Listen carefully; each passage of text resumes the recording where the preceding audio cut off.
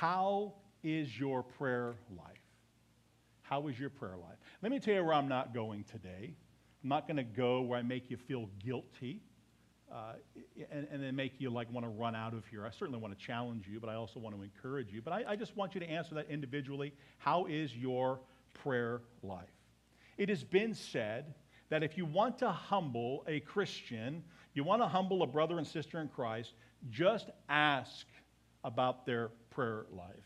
The sad truth is that most Christians, even pastors, spend more time reading articles, binging on Netflix, and playing games on their phones than they do in prayer. Not everybody, but a lot do. But the Gospels, if we read the Gospels, Matthew, Mark, Luke, and John, they are full of accounts, and it tells us about Jesus' immense prayer life. Many of you know the story of the Apostle Paul. You've read his letters, and the Apostle Paul's prayer life bleeds through every part of his letters. I mean, he's a praying man. Leonard Ravenhill, a pastor who has gone on to be with the Lord, he was a man who would spend 8 hours a day in prayer. George Mueller, he prayed 2 to 3 hours a day and then recorded more than 50,000 answered prayers in his journals. Hudson Taylor awoke in the middle of the night to pray from 2 to 4 hours so that he wouldn't be disturbed. He made sure that he set that time aside to pray. So here we are in the epistle of James, the letter of James, and he's the half-brother of Jesus. But he had a nickname, and some of you will know this, but other of you will not know. Here's what his nickname was: Old Camel Knees. You ever seen a camel and their knees? Their knees are all worn out because they're sitting on those knees all the time. So James was called Old Camel Knees because he developed calluses while kneeling in prayer. But let me ask this question, is what is effective prayer? Assuming that effective prayer is good prayer, what is it?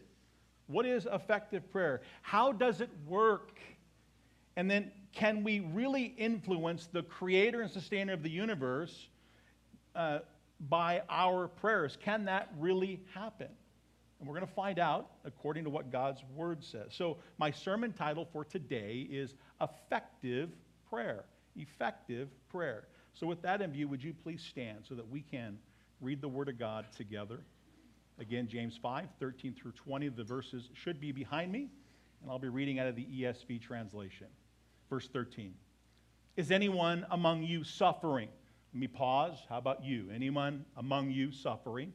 Let him pray. Is anyone cheerful? Let me pause there right now. Anybody here cheerful in the house? Let him sing praises. 14. Is anyone among you sick? Let him call for the elders of the church and let them pray over him or her, anointing him or her with oil in the name of the Lord. Just notice that, anointing him or her with oil in the name of the Lord. Verse 15. And the prayer of faith will save the one who is sick, and the Lord will raise him up. And if he has committed sins, he will be forgiven. Therefore, confess your sins to one another and pray for one another that you may be healed. The prayer of a righteous person, it has great power as it is working. Elijah was a man with a nature like ours, and he prayed fervently that it might not rain. And for 3 years and 6 months, it did not rain on the earth. Then Elijah prayed again, and heaven gave rain, and the earth bore its fruit. Verse 19, my brothers, again, Christians, if anyone among you wanders from the truth, and someone brings him back, let him know that whoever brings back a sinner from his wandering will save his soul from death and will cover a multitude of sins. So reads the holy and inerrant Word of God. You may be seated. The first thing that I want us to notice in the text here, which I think is pretty straight ahead, is James lists 3 reasons to pray. There's certainly more reasons than this, but here's some of the 3 that he named. Again, going back to 13a, is anyone among you suffering? Let him pray. And then it says, is anyone cheerful? Let him sing praise. And then it says, is anyone among you sick? Let him call for the elders of the church and let them pray over him, anointing him with oil in the name of the Lord. So we see three reasons to pray in our text this morning. We see suffering in verse 13. We see cheerfulness in verse 13. And then we see sick, if we're sick or we're ill, in verse 14. So the responses that we see here, that they acknowledge something. That suffering and blessing come from the Lord, who works through them to accomplish his purposes. Works through them meaning what? Meaning that the Lord works through what? Suffering and blessings. The Lord is working through both sufferings and blessings to accomplish his purposes, not just blessings. I want to talk a little bit about suffering in the context of this particular verse. Suffering could involve mental or emotional suffering. It could involve that. This could include physical suffering. This suffering could include doubt and anxiety. Anybody doubting or have anxiety this morning? It could even be financial difficulties or relational conflicts. There's lots of ways to suffer. And so the Bible is addressing these. James, the pastor here, is addressing this because it needs to be addressed. Don Carson said these words, and here's the quote. He said, "There is a certain kind of maturity that can be attained only through the discipline of suffering." Did you know there's a discipline of suffering? There certainly is. It's not easy to suffer, but there's certainly something that happens as we go through it. There's a discipline that we learn things, we mature through the suffering. But the Bible again says if anyone is suffering, let him or let her pray. But don't just pray during the suffering. The verse also says it instructs us to pray when we're happy or when we're joyful, where things are going well. Look at 13b, the last half of verse 13. Is anyone cheerful? Let him sing praises. To literally sing praises, sing the word of God. This is what it tells us to do. So we're praying during the times of what? Drought and lack. When things aren't going so well, when things are going good, we're a praising people. That's who we are. So to be cheerful in this context means to continue steadfastly in prayer, being watchful. I'm sorry, that's not what that means, but let me give you a verse that speaks of being cheerful. It's Colossians 4:2. Continue steadfastly in prayer, being watchful in it with thanksgiving. Let me say that again. This is a parallel verse I think that's helpful, that we are to be a people, Colossians 4:2, to continue steadfastly in prayer, being watchful in it with thanksgiving. So again, just saying what I've already said, it's a parallel verse. So we are to pray during the cheerful times. And as we pray during the cheerful times or sing these praises to the Lord, we are doing something in that worship. We are acknowledging the goodness of God. We know that it comes from God, the goodness of God, the thing how he blesses us. And we also are acknowledging the grace of God. So the goodness of God and the grace of God are they're being understood by one who does such things. So if things are going well, the Bible would say, do these things. You be cheerful. You sing your praises. Pray praises. Again, recapping what I've already covered, the reasons to pray, according to James, not limited to this, are when we're suffering, when we're cheerful. And now we read in verse 14, when we pray when we're sick. Again, it says in God's word, verse 14, is anyone among you sick? Is anyone among you sick? Anybody online sick? Now, again, this word could mean a lot of different things. Sick in this context means to be without strength. Have you ever been so sick that you had no strength, right? To be without strength. Or the effects of the prolonged sickness perhaps leaves one bedridden. Do you know someone like that? Rod and Graciela do. And I'm sure many of you do as well. Maybe it's someone that has a debilitating sickness. And maybe because of such things, they're unable to come to church or they're unable to fellowship. However, it could mean other things as well. This could also include both physical and spiritual sickness. It could include that as well. Again, let me read the full verse and just listen to what needs to be unpacked today. And say, lucky you, Pastor, here it is. Is anyone among you sick? Let him call for the elders of the church and let them pray over him. Here's the fun part, anointing him with oil in the name of the Lord.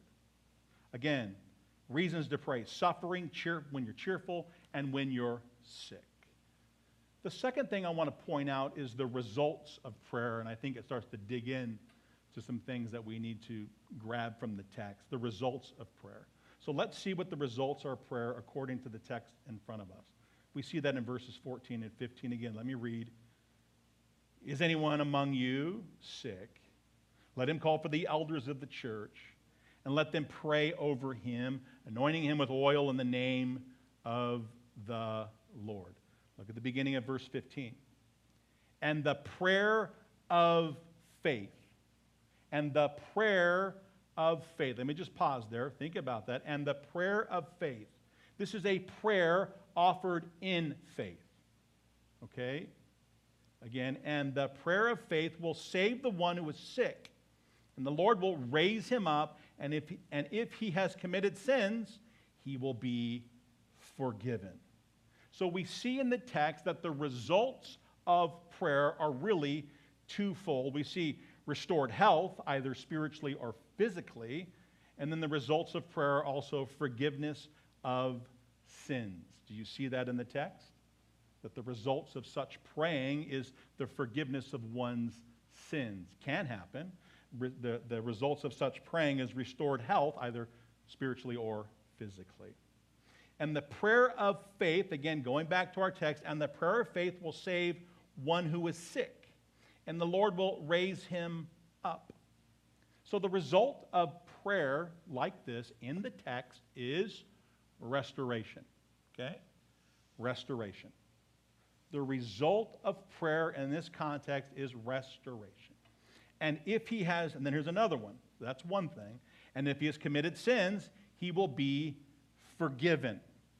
Okay, so the result of prayer is also forgiveness of sins. So we see restoration, and then we see the forgiveness of sins. That's the result of such a prayer. The prayer of a righteous man availeth much. You're going to read that in a second, different translation. But think about what's happening. Things are happening when we pray, right? Things are happening when we pray. So the results of prayer, restoration, and the forgiveness of sins. The third thing I want to point out is the requirements of answered prayer. The requirements of answered prayer. We see that found in verse 16. Let's look at that.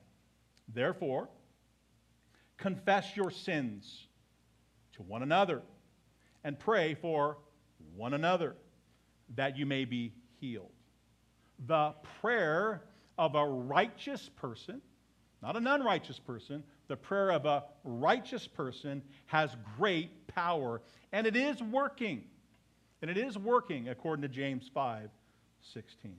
So the requirement of answered prayer is confession and righteous living. I promise to come back and put it all together. I know I'm giving you a lot of information.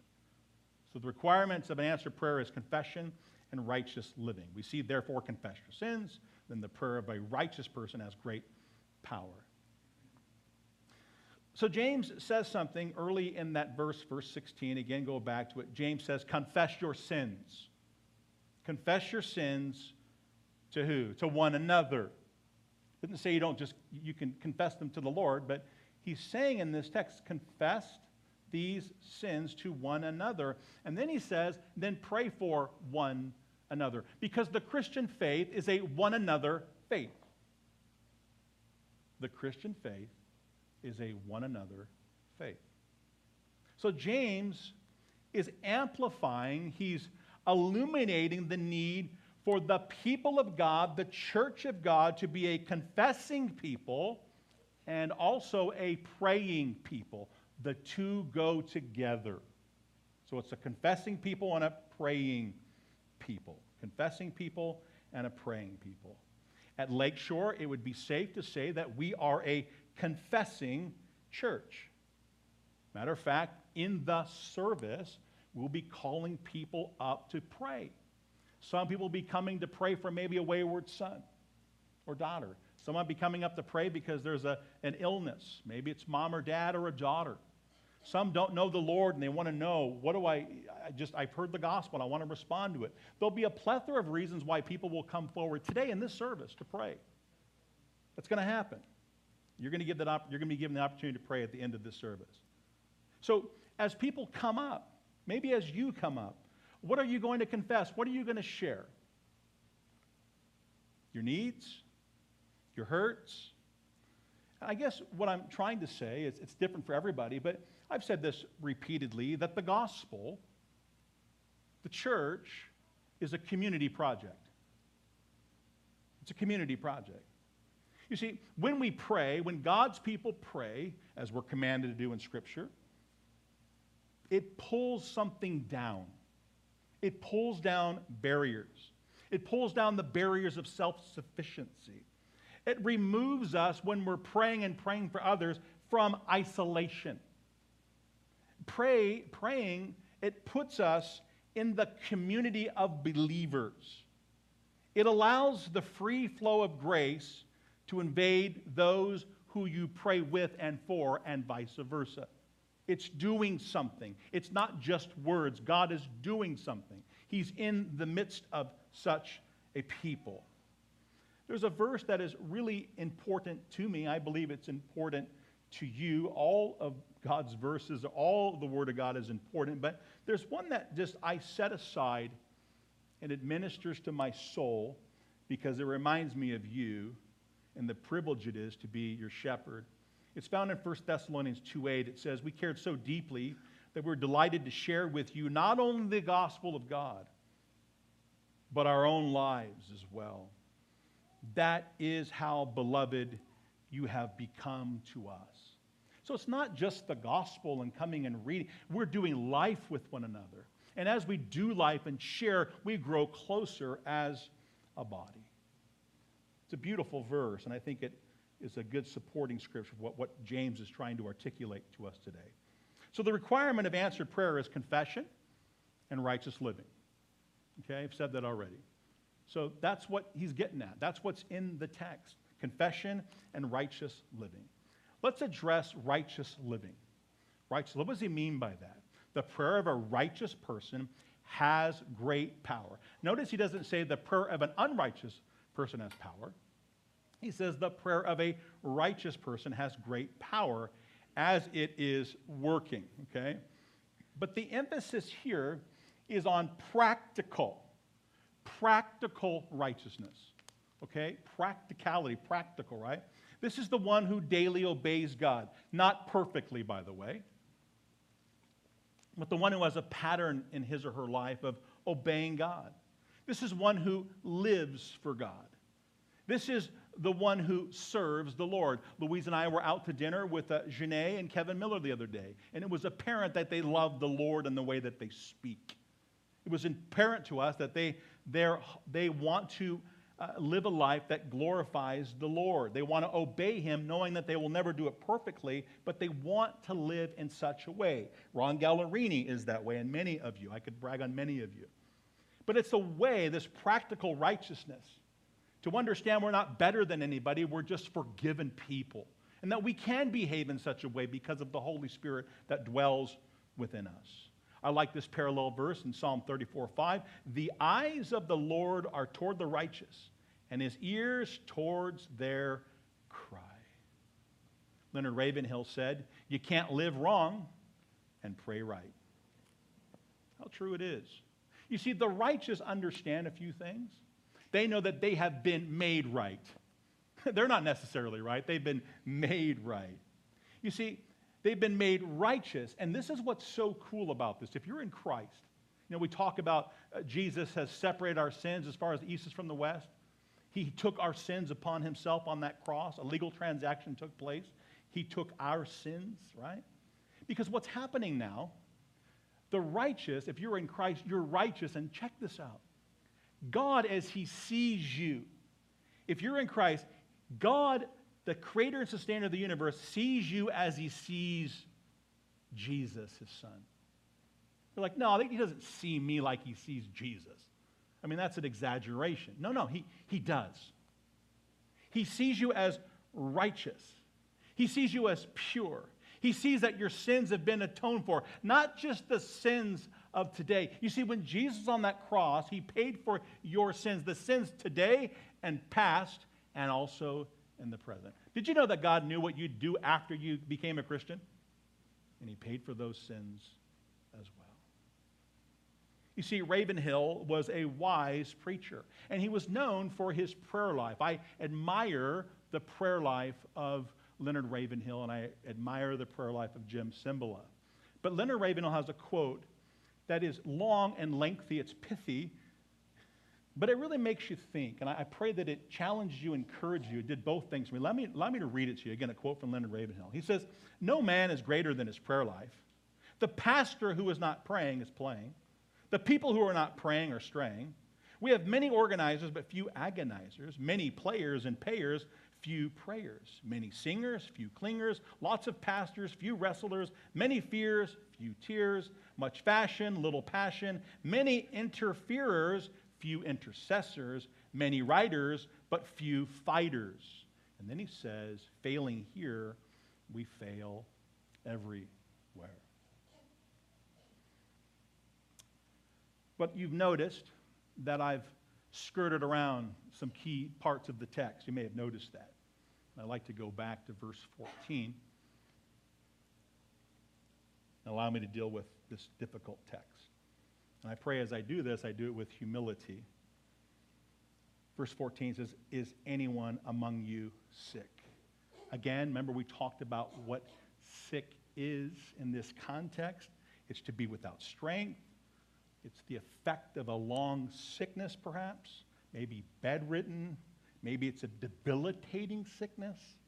Maybe it's caused that person to be unable to be in fellowship.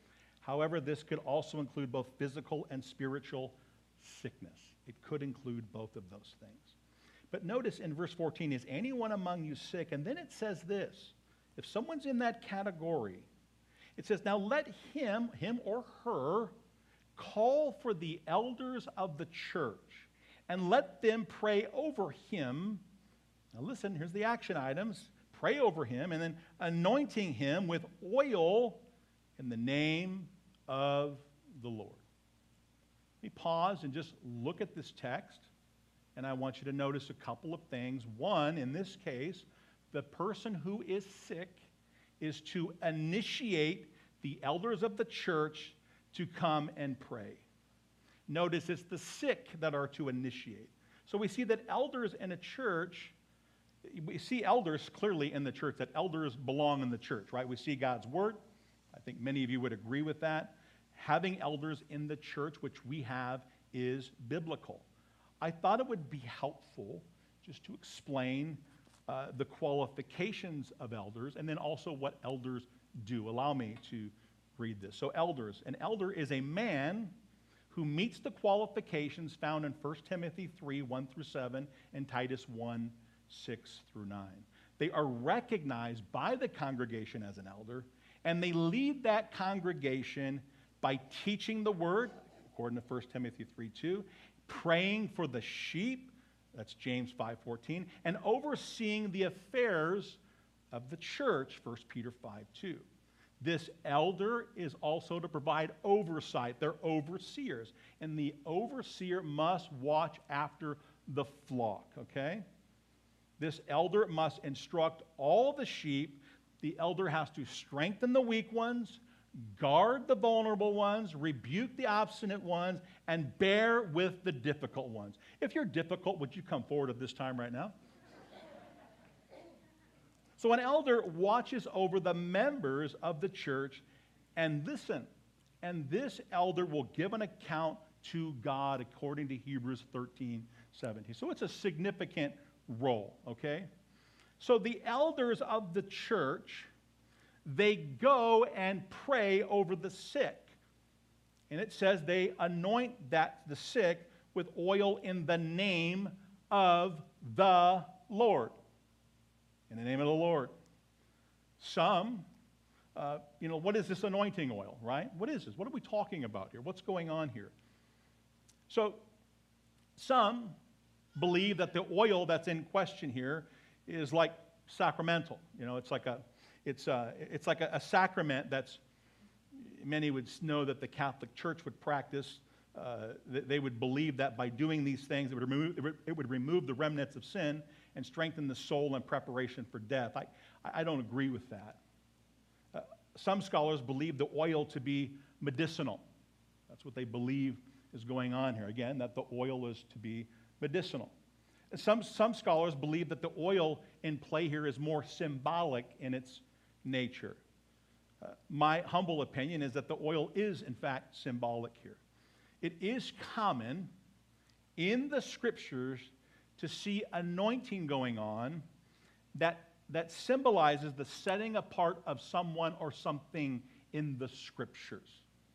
It's this person or whatever it is set apart for what? To be set apart for a particular purpose. We see that in the text. And some of you might be saying, I don't know if I agree with your conclusion. That's okay. But I would also share something with you that I think you will agree with. I do believe that you will agree that the power of healing is not found in the oil, but in the God who answers the prayer. You would all agree with that, right? Right. And then maybe you go, I don't know if I don't agree with your conclusion still. I need a little bit more. What about this? I do believe you will agree that prayer is all over this section that I got done reading to you. When I had you stand so that we can read the Word of God, you saw that prayer was all over it. Was it 7 times in the first 5 verses we see prayer? I know you saw that. So the emphasis on the entire passage, just context, right, is prayer. So the oil is it's secondary. It's not the point. It's not the point. Didn't say it wasn't important. I said it's not the point. Prayer is the point. And Jesus can heal any way that he wants to. Does Jesus still heal? I get that all the time. Of course he still does. He's God. He does whatever he wants. He sits in the heavens and does what he pleases. Jesus can heal any way that he wants. He brought healing to a leper by touching him. Does Jesus really need to touch the leper? Why would he touch? Because I've told you, there's a touch and a touch. He touched him. He didn't have to touch him, by the way. He touched him. Jesus paused to speak to the woman at the well. He didn't have to do that. He did. Jesus came in contact with the woman who was caught in adultery. Remember that? And what did he do? He looked into her eyes. The Scripture doesn't say, hey, when you're praying for people, make sure you pray and give a mighty prayer. But before you say in Jesus' name, look them right in the eyes because that's where the juice is at. No, it doesn't say that. So, but he did that. We see that. The woman was caught in adultery and Jesus looked into her eyes. Why am I saying this? To pray for others is to acknowledge someone else's humanity. It's a privilege that we get to do these things. To pray for others is to invite God into their human space and our human space. The elders of Lakeshore City Church want to pray for you.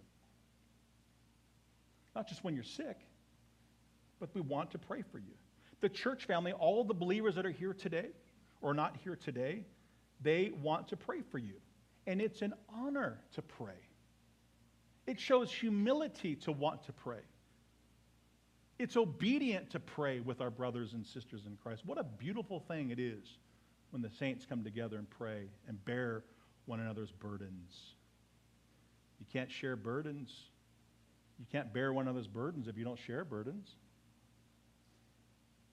But this example of Elijah in 17 and 18, it points out that our faith, The faith of Christians, believers, our faith must always be in accordance with God's promises.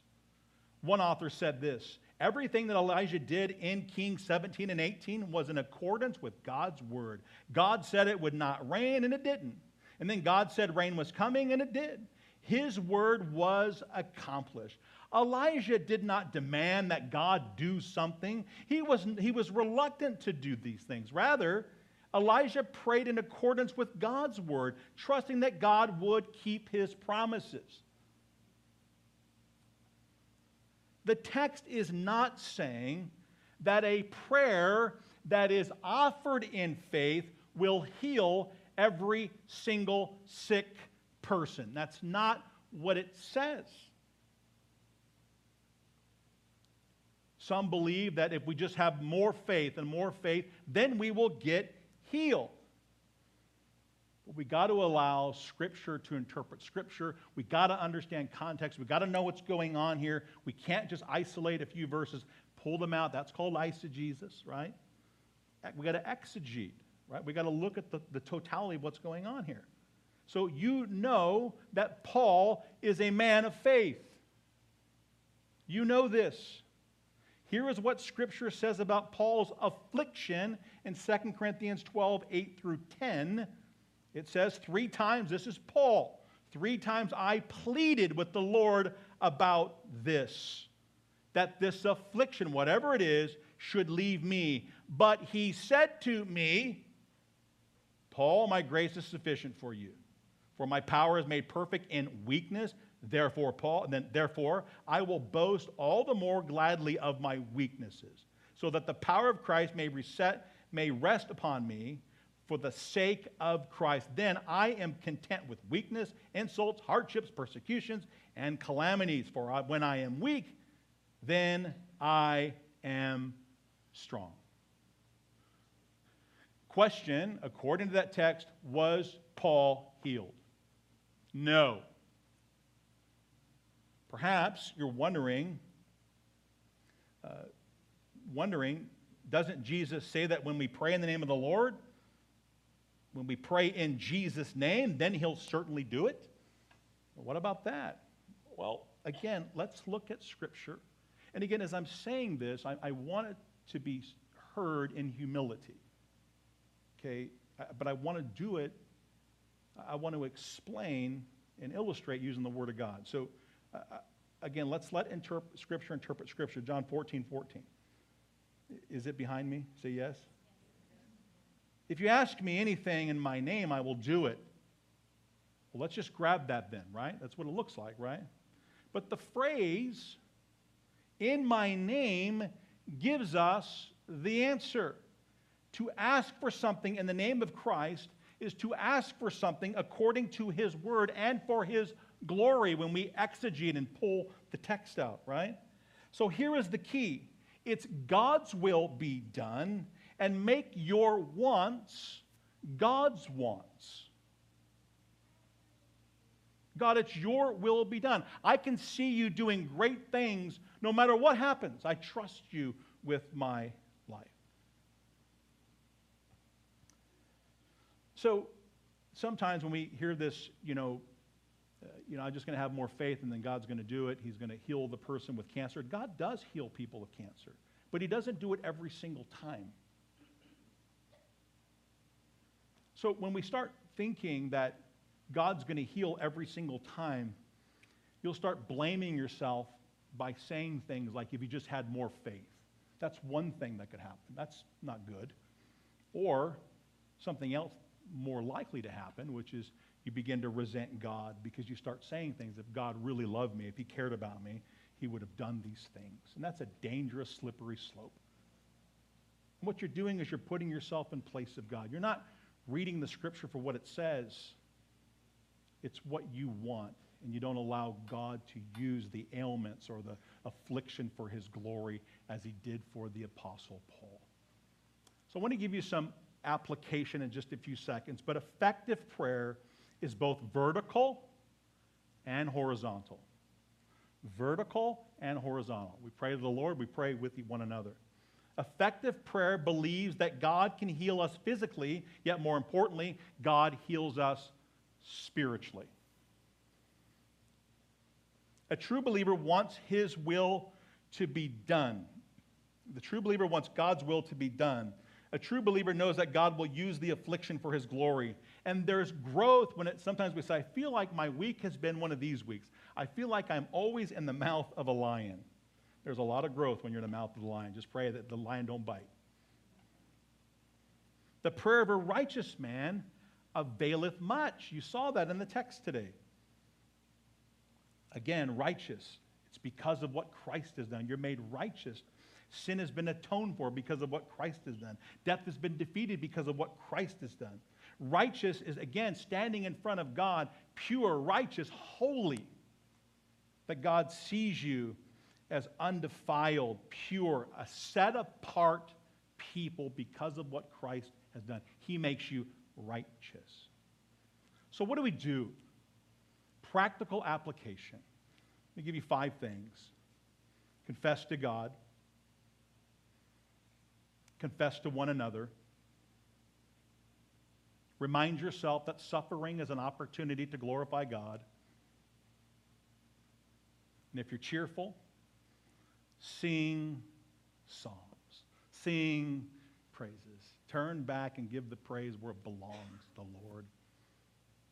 And the 5th thing, do all of this together in the church. Because we're a one another people. We've got a one another faith.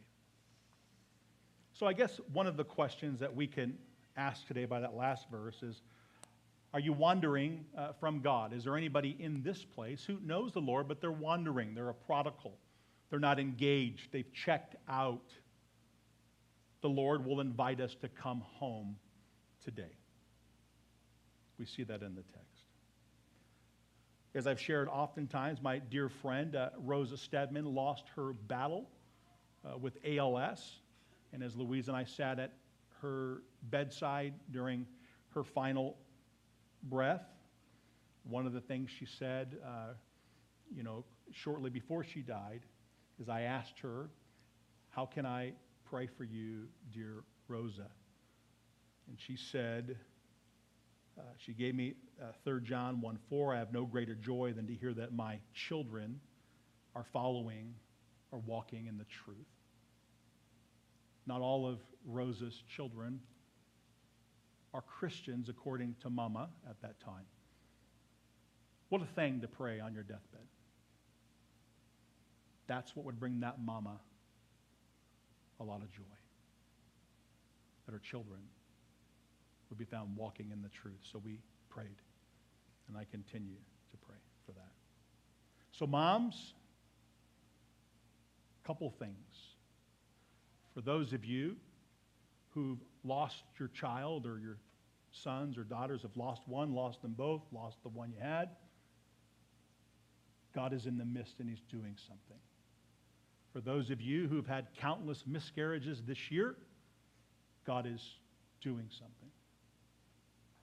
He's not going to waste it. Is it painful? It's excruciating.